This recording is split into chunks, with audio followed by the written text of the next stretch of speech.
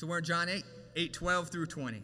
And it starts like this. Again, Jesus spoke to them saying, remember, these are butt up right next to each other with talking about water, and now he's talking about light. So think about that in the context. Again, Jesus spoke to him saying, I am the light of the world. Whoever follows me will not walk in darkness, but will have the light of life. So the Pharisees said to him, are you bearing witness about yourself? Your testimony is not true. And Jesus answered, even if I do bear witness about myself, my testimony is true. For I know where I come from and I know where I'm going, but you do not know where I come from or where I'm going. You judge according to the flesh. I judge no one, yet even if I do judge, my judgment is true. For it is not alone who judge, I alone who judge, but I and the Father who sent me. In your law is written that testimony of two people is true. I am the one who bears witness about myself, and the Father who sent me bears witness about me. And they said to him, therefore, who is your Father? Where is your Father? And Jesus answered, you know neither me or my Father. If you knew me, you would know my Father also. These words he spoke in the treasury as he taught in the temple, and no one arrested him because his hour has not yet come. We have 3 points for today's sermon. What Christ claims for himself, what he claims for his followers, and my third one has gone on this, so I apologize. It's probably in this guy. What Christ says to those who reject his claims. Here's a fascinating thing about the iPad, right? This is the stuff in the background that you guys don't get to see, but every Sunday I will click on something and something will erase, or I'll highlight everything fuchsia. And like every time I'm like, I will fix that. But it just happens up here. So what Christ claims for himself. This is in verse 12. Again, Jesus said to him, I am the light of the world. I am the light of the world. That's what Jesus says about himself. I am the light of the world. And we see in Isaiah 9 in the Old Testament, it says, the people who walked in darkness have seen a great light. Those who dwelt in a land of deep darkness, on them light is shone. And further down in this text in Isaiah 9, it says, a child is born, a son is given.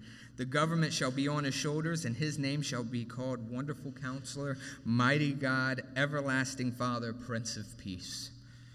Jesus reminded these ones who constantly criticize him of the powerful and prophetic claim that was written down by prophets over and over again and talked about in the Old Testament from cover to cover. And he uses everyday imagery that would have been very forefront in the minds of these people. And that imagery is light. Light. Remember, I talked in the past about the water rites when they would have two pitchers and they would pour the water out, and one would be wine, one would be water. He says, anybody who thirsts, come to me, right? There was water there, so that made conceptual sense for the people. They understand that when they're pouring water and Jesus says, I'm that, they get it. So when he's talking about I am light, we have to understand this, that we're still in the Feast of Tabernacles, that we're still in the Feast of Booths, that feast where they would meet in tents and they would look out in the city and they would look up and remember the wilderness wanderings. Remember the water, right? When Jesus says, come to me and drink, right? But see, on the feast, in this time, the temple was illuminated. And it was massively illuminated. It wasn't just a little bit. It wasn't just like a side candle. According to oral tradition, rabbis had gigantic candelabras, and they stood within the court of the women. That's where these big candlesticks were. Now, I want to pause here, because why did I say court of women? Because in verse 20 it says, the words that he spoke in the treasury as they were taught in the temple, and no one arrested him, but his hour had not yet come. The treasury. He says the treasury. So we should think, hey, why is he saying the treasury here in verse 20? This is where we get observe, interpret, imply. Slow down when you're reading the Bible. Take a journal, write down, find out why he would say these certain things. So the treasury is in the court of women. This is the area in the temple grounds where the golden lampstands were at the Feast of the Tabernacles. This is the area where their torches were lit. And this is the backdrop where Jesus says, I am the light of the world. These aren't little candles again. They're 75 feet tall. 4 of them. 75 feet tall.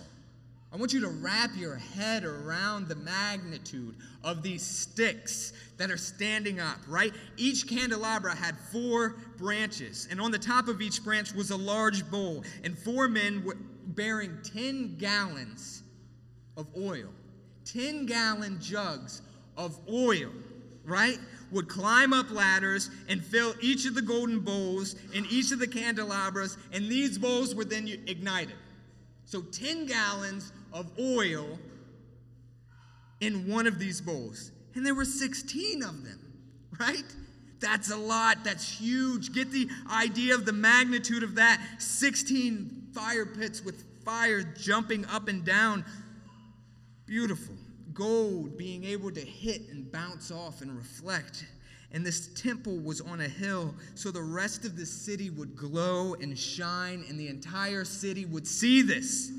It would light up the entire city. In addition to lights, musicians would play. They would play harps and lyres. They would have cymbals and trumpets, and they would make joyful music to the Lord. This was a big deal, a huge celebration. This was an amazing time of the year. And the light that they lit up in these candlesticks was to signify through a few things. One, it was to remind the people of God's glory that filled his temple, right? That's the first thing. The second, the pillar of fire that guided the steps of the Israelites as they were wandering in the wilderness. Those are the 2 things it was really supposed to signify. 1, the glory of God being in his temple, and 2, a guide. In the person of Jesus, God's glory was once again in the presence of this temple, and God's glory was there when Christ was there. Jesus is the glory of God manifest. He is the guide to guide those who trust and follow him. He is the lamp to our feet. And once again, he uses stuff in the Feast of Tabernacles to point to the fact that he is God, that he is the glory of God. He is the one who's going to guide the Jewish people. So he says, I am the light of the world. Whoever follows me will never walk in darkness, but will have the light of life. These claims are so exclusive. We can't get away with thinking that they're not. He doesn't say he is a light in the world, but he is the light of the world. Understand, this is why John is beginning the gospel in the first place. And if you remember a few months back, we were talking in John 1. It says, in the beginning, the Word. That's Jesus. The Word was with God, and the Word was God. He was with God in the beginning. Through him, who? Jesus, all things were made. Without him, nothing was made. In him was life, and that life was the light of all mankind, and that light shines in the darkness, and the darkness has not overcome it. But we see that in John 1. But that is just taken from Genesis 1, where it says, in the beginning God created the heavens and the earth. And the earth was without form and voidless, and darkness was over the face of the deep. And the Spirit of God was hovering over the face of the waters. And God said, let there be light. And there was light. And God saw the light and saw that it was good. And God separated light from darkness. Jesus is the one who brings form to the formless. He is the one who brings light to darkness. He is the one who brings order to chaos, and darkness will not overcome him. Right? I want to say that again because we have to get this. We have to understand this, that Jesus is the one who brings the form to the formless, light to the darkness, order to chaos, and darkness will not overcome him. Jesus is leaving no room for misunderstanding his word. Jesus is claiming to be God in flesh. Through him, all things were made. All things. All things.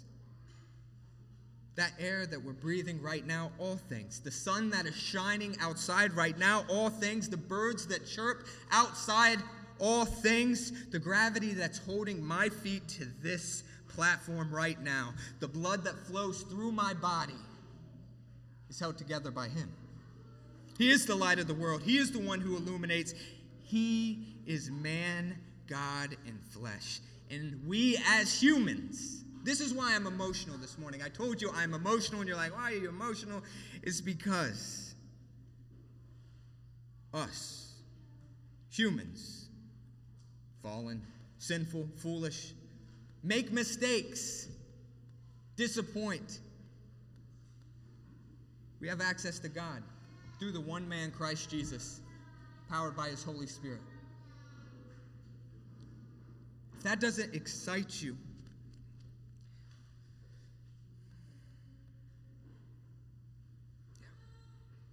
he is the light of the world.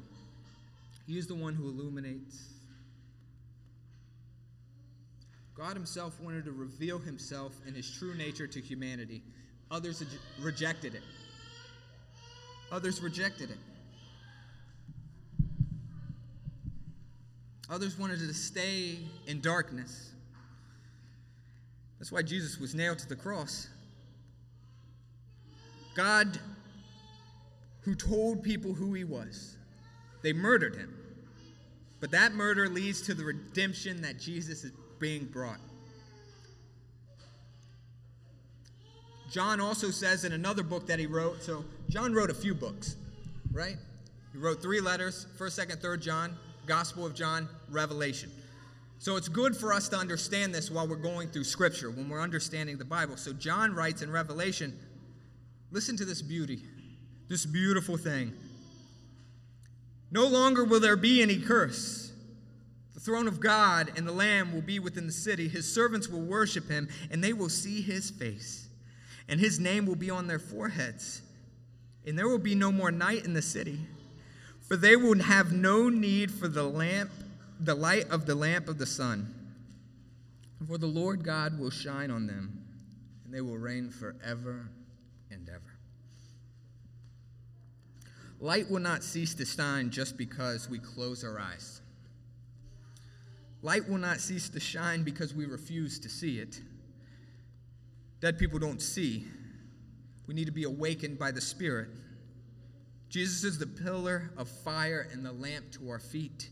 He is the light that brings clarity into the dark world, and we cannot see apart from the light, just like we cannot be hydrated spiritually without drinking of Jesus. So we see what Jesus claims about himself, but what does he claim for those who follow him? We see his claims is that he is God. He is the one that led the Israelites out of the wilderness. His glory is the glory that fills the temple, and he is the light of the world. But what does that mean for us? What Christ claims for his followers. Whoever follows me, this is also in verse 12, whoever follows me will not walk in darkness, but will have the light of life. We will have the light of life.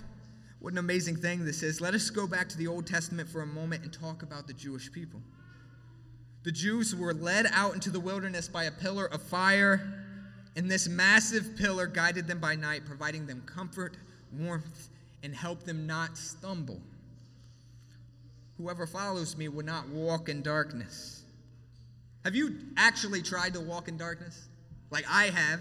And I'm not talking about in the spiritual sense. I'm not trying to go that route. I'm just saying in a real tangible sense. You know how scary it is to walk in the dark? Turned off all your lights. If we put out blackout curtains right there, shut that door, turned off all these lights. You know how many things all of us would trip over? How many things we would stub our toe on? How many things our shins would get scraped? How many times we would trip and fall, bust our teeth, knock ourselves out? This is the imagery that Jesus used, that we will not walk in darkness. If we are in darkness, we do not see. If we do not see, everyday tasks will become more and more and more difficult. Everything will become difficult if we can't see. This is the point that Jesus is trying to drive home. He's not only water, the very thing you need to survive, but he's also light that provides sight, everything you need to live life. But no, only Christ can give us this life. But through Christ, we won't have to worry about tripping over our sins any longer. Now, this doesn't mean that we won't sin, but it does mean we won't have guilt or condemnation from sin, and we have access to the Father Because when God sees our sin, he sees Jesus' perfect life, not our own. And we have freedom to repent and freedom from being enslaved in sin. We will see this deeper as we go into John if we read John 8 and spend time in it. That the Son is the one who sets you free, and if you are free indeed. We don't have to spend time fumbling around looking for some old light switch to get us into the light. The people had Jesus as a massive pillar to guide them through the wilderness. And he says, we will not walk in darkness, but you will have the light of life. Have you ever tried to do anything in the dark honestly? How scary was it or difficult? This is a personal story, but I want to tell you a story about Pops or my father. The 15th was 2 years since he died. Yeah, so this week. And he got a real serious lung infection. And he lost a lot of weight, and I saw him, there's a big time in there between like 12, 13 to, in my 20s. Then I saw him. And he didn't look good. He was living down in Florida. He was living in a small trailer. There was a lack of light due to an electrical issue. It was a small trailer. There was no windows, just a shower, a toilet, and a mirror. And he called my sister up and said he needed to come home. He had a lot of health issues, trouble breathing, too much humidity down there. Wasn't helping. If you've ever been to Florida, the second you go from Georgia to Florida, it's like everything's wet. It's just everything's moist. And like the buildings are sweating. It's not good if you have bad lungs. It's just not a good thing to have. And he was having trouble breathing. But I couldn't help when I saw him and he got off the plane. His beard was all patchy.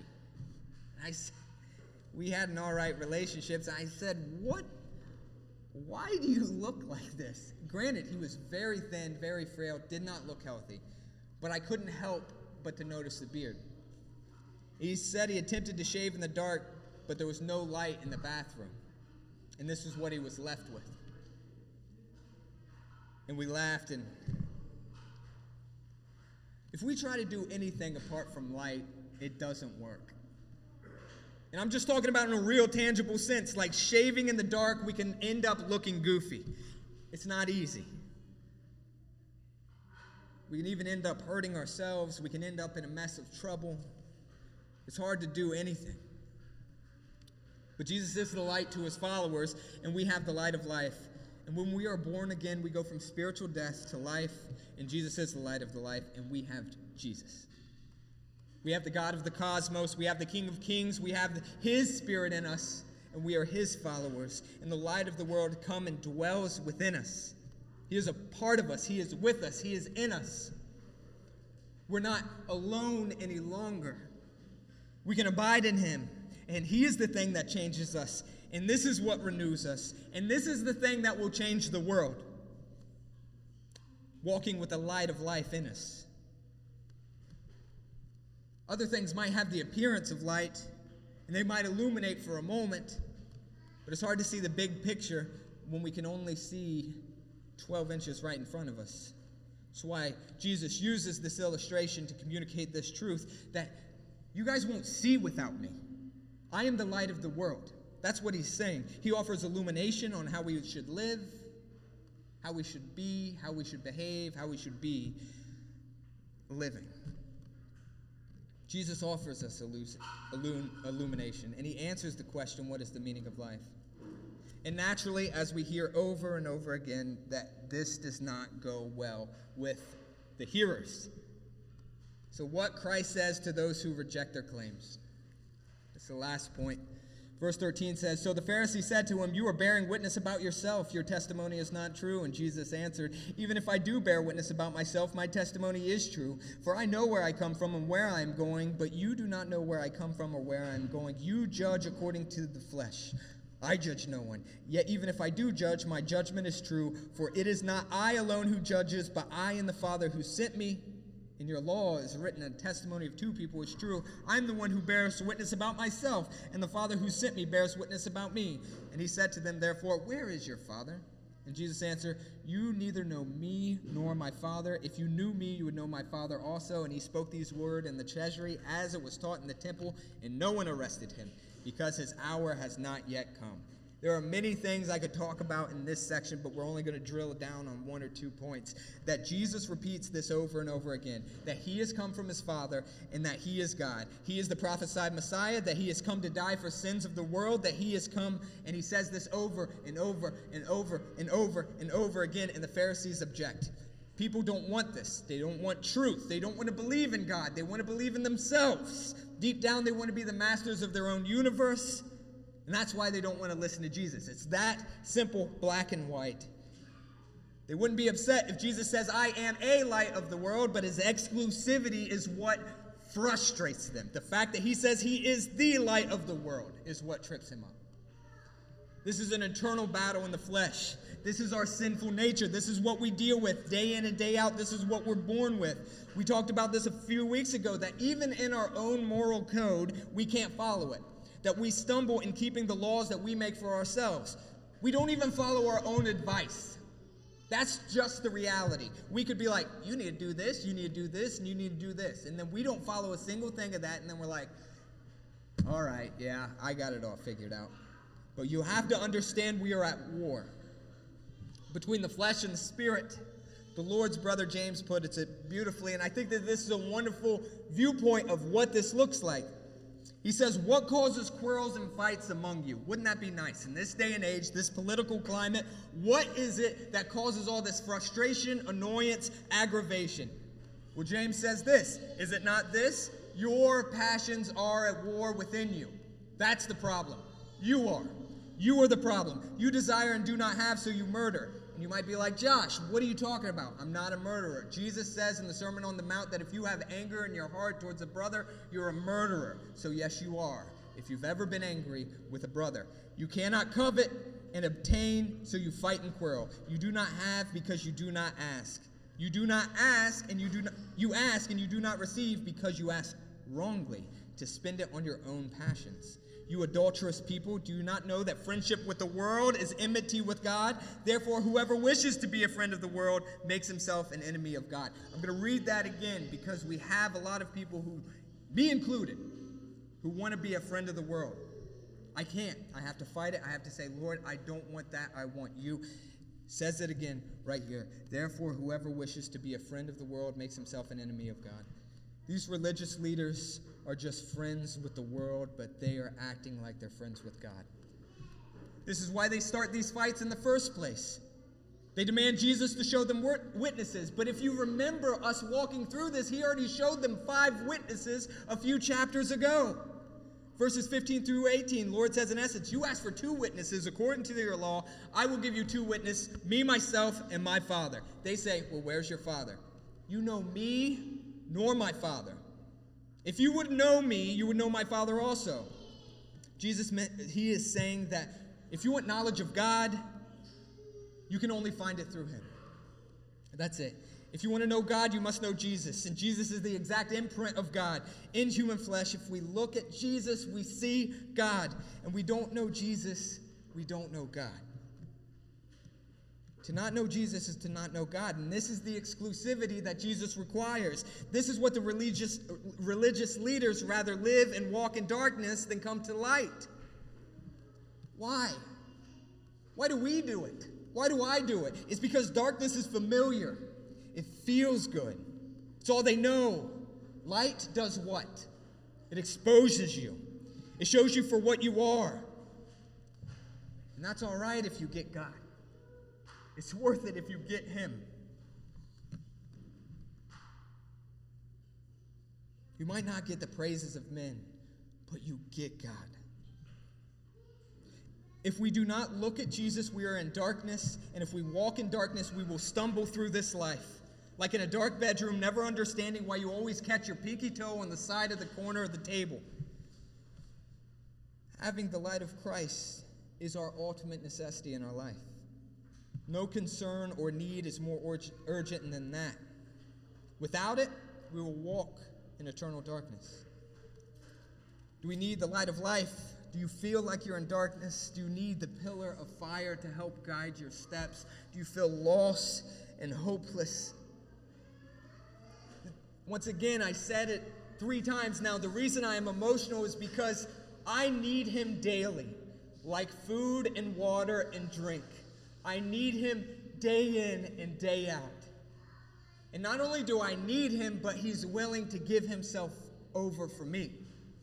That's why I'm emotional, because I need someone to help guide me and show me where my path is, because I mess up even in my own law, in my own moral compass, my own reality that I say, like, you should never raise your voice, or you should never lie. And then I say this little white lie, and I'm like, I'm a sinner in my own standards. And he says, come to me, all who are weary and heavy laden, for I will give you rest. And I long for that rest. And he is saying, I give it to you. Other people don't do that. Other gods don't do that. They want to take and take and take. And he says, I will give you rest.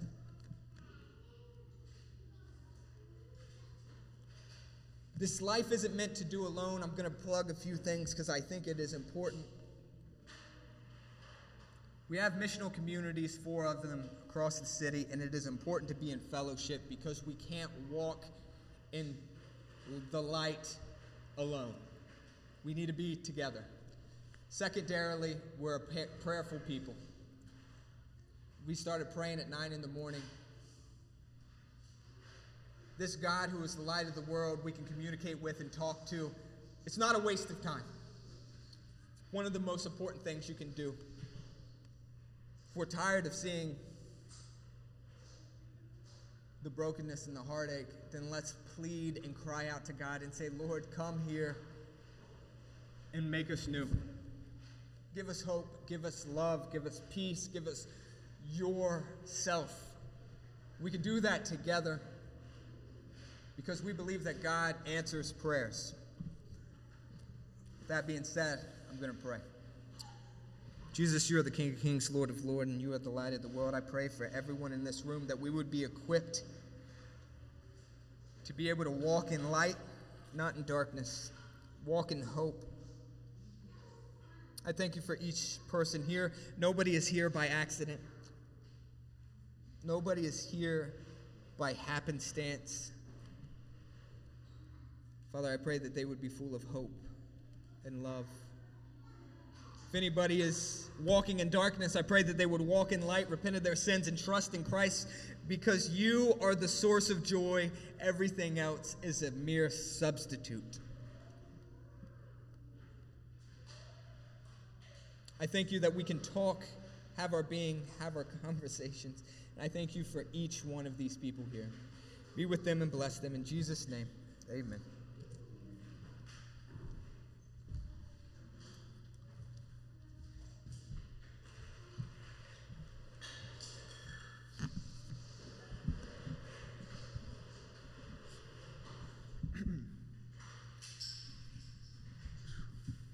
This is the